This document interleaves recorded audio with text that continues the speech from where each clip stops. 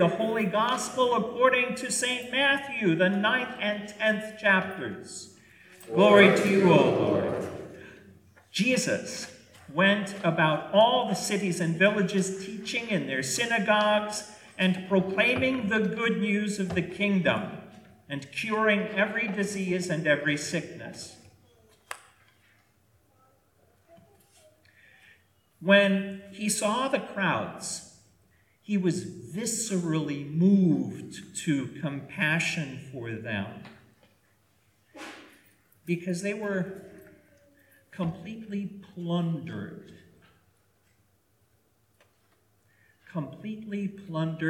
and left for dead, like sheep without a shepherd. Then he said to his disciples, "The harvest is plentiful, but the laborers are few. Therefore, ask the Lord of the harvest to send out laborers into the harvest." Then Jesus summoned his 12 disciples and gave them authority over unclean spirits to cast them out and to cure every disease and every sickness. These are the names of the 12 apostles. First, Simon, also known as Peter, and his brother Andrew. James, son of Zebedee, and his brother John. Philip and Bartholomew. Thomas and Matthew the tax collector. James, son of Alphaeus, and Thaddeus. Simon the Canaanian, and Judas Iscariot, the one who betrayed him. These 12 Jesus sent out with the following instructions. Go nowhere among the Gentiles and enter no town of the Samaritans, but go rather to the lost sheep of the house of Israel. As you go, proclaim the good news, the kingdom of heaven has come near. Cure the sick, raise the dead, cleanse the lepers, cast out demons. You have received without payment, give without payment. The gospel of the Lord. Praise to you, O Christ. Please be seated.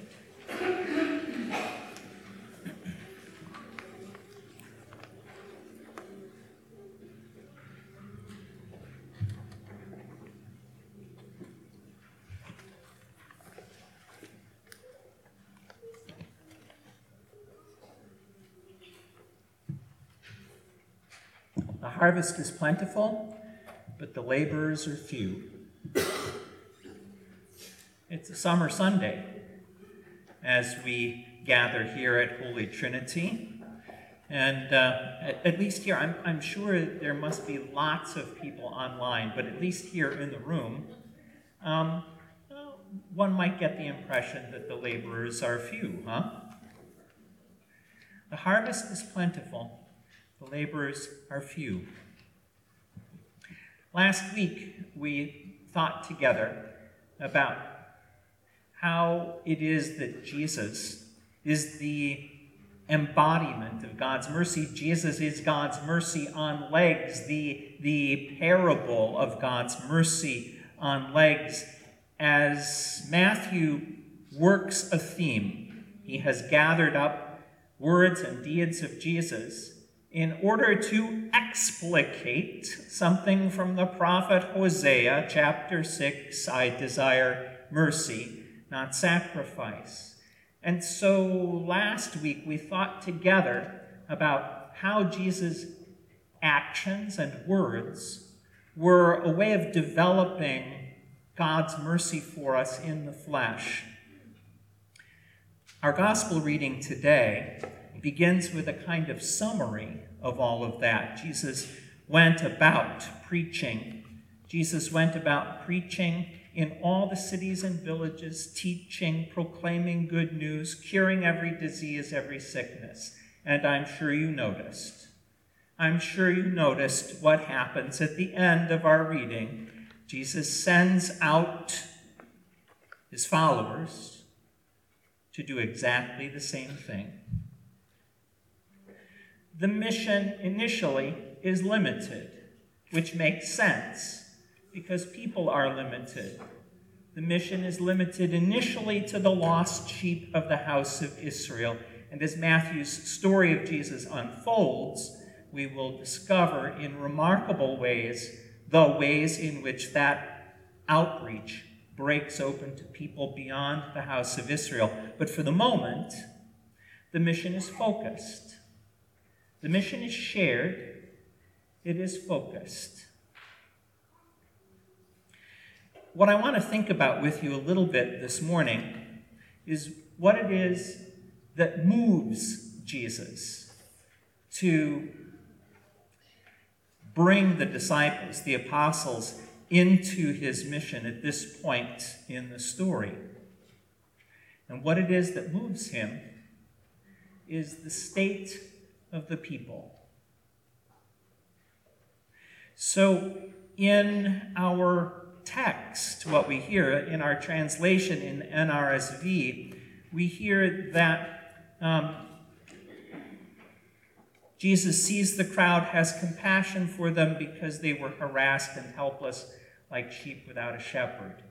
Oftentimes I find that English translations of Scripture that are prepared for public reading are very polite. And unnecessarily so. The word behind Jesus' compassion is a word that refers to kind of the visceral movement of your innards in response to all kinds of situations. A related Hebrew word that sits behind this talks about the kind of movement that goes on within a mother's uterus, within the womb, this kind of movement that involves gurgling and discomfort and all kinds of stuff. That's the word that sits behind this. And for these folks, your deepest innards are the seat of your emotion, not the heart, as we usually talk about it. And so when Jesus is described as being moved to compassion, that's maybe just a little too vanilla. Just a little too vanilla. It's more than that. Jesus is viscerally moved, which is still a little vanilla. He has this deep movement of compassion within and response. And what is it that prompts him to it? Again, in our text, our translation of the text, we hear that the crowds, as he looks at them, are harassed and helpless like sheep without a shepherd. Harassed and helpless like sheep without a shepherd. Okay? I don't think that's a very good translation. I won't go into all the details of it, but I'll just tell you that the first word translated harassed in our reading today has, some renderings that are much more vivid. The word translated harassed is the same word used of plundering, of, Vikings going into your town and plundering everything and carrying it all off away. In this case, the image would be more of Roman soldiers coming into an area and carrying everything off. The people are plundered, and the verb suggests totally so, completely plundered. Everything about them has been snatched by others. And the other verb there that that is translated as what? Helpless. Well, helpless is okay. The verb that sits behind it is the same verb used of the practice of exposing newborn infants when, for whatever reason, parents could not or would not care for them. It's the very same word used of a practice which has been a part of human history, but it certainly was practiced by the Romans and the Greeks, this practice of taking a newborn, and rather than putting this newborn in a basket and leaving it at the pastor's door in the middle of the night, the child would be placed outside and left. There were many, many motivations for this, but that's the verb. And our translators are, too polite to go there. That's what it says. The people have been, it's like they have been plundered by forces from outside too powerful for them. And now they're living in this state. It's like the people are a kind of corporate infant, helpless, but now left to die, left for dead.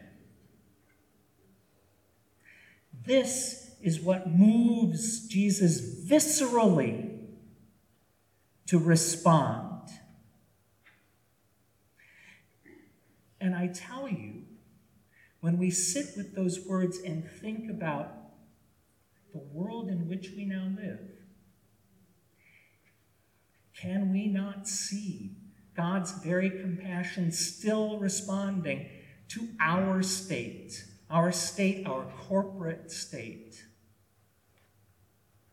We who are living in a comfortable, rich bubble in the world often forget what a small bubble it is, how shielded we are, how shielded our lives are. We suffer. We go through things that are challenging, that scare us, that raise questions for us. But most of us are shielded from the daily dangers and risks that so many other human beings on this planet are facing. It is this that still moves God viscerally to compassion. Jesus' response, what does he do with this compassion? He preaches. He heals. He drives out the forces of wickedness which are opposed to God's shalom. And then he calls us into that very same work. He calls us to be people who refuse to separate words about the reign of God from acting on those words. So, tell me a little bit about how well you know the story.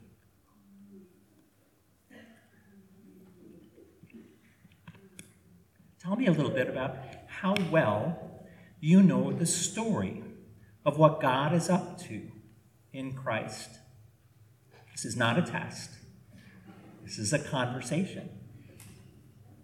How comfortable are you in being able to talk to another person about what you believe God is up to in Jesus? Because you're sitting in a Lutheran congregation in Lutheran pews, my guess is you're pretty uncomfortable with that. You may be somebody who knows, you may have thought a lot about what God is up to in Jesus, but we Lutherans are allergic to talking about that with other people, and not simply as information. Not simply as information. It's easy to read the Bible and be able to regurgitate stuff from the Bible. The Bible says this, the Bible says that. That's not too hard.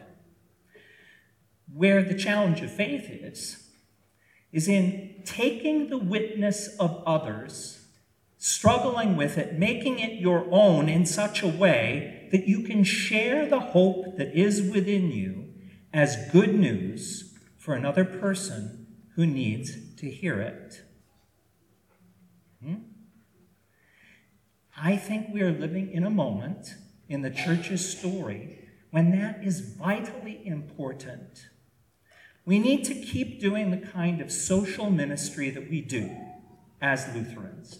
Do it together. Do it with lots of people. We need to be totally committed as communities of faith to entering into the suffering of the world in ways that make a difference, because God calls us to that very thing. But Jesus never separated the story and talking about the story from what he did. And we have. We have entrusted the telling of the story to people like me. That's got to change. Telling the story is our shared joy, struggle, and responsibility. The harvest is plentiful, the laborers are few, in part because the laborers have a hard time putting the story into their own words. But you know what?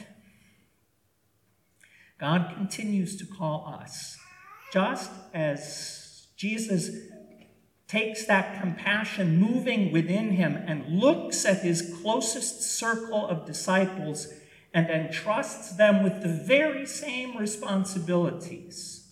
So the risen one continues to look at us, and in compassion for us and for the world, God continues to entrust Jesus' ministry of preaching the reign of God and living it to us. This comes from a book by a guy named Stanley Hauerwas. Christianity is not a philosophy that can be learned separate from those who embody it. If the truth that is Christ were a truth that could be known in principle, then we wouldn't need apostles. But the way the gospel is known is by one person being for another person the story of Christ.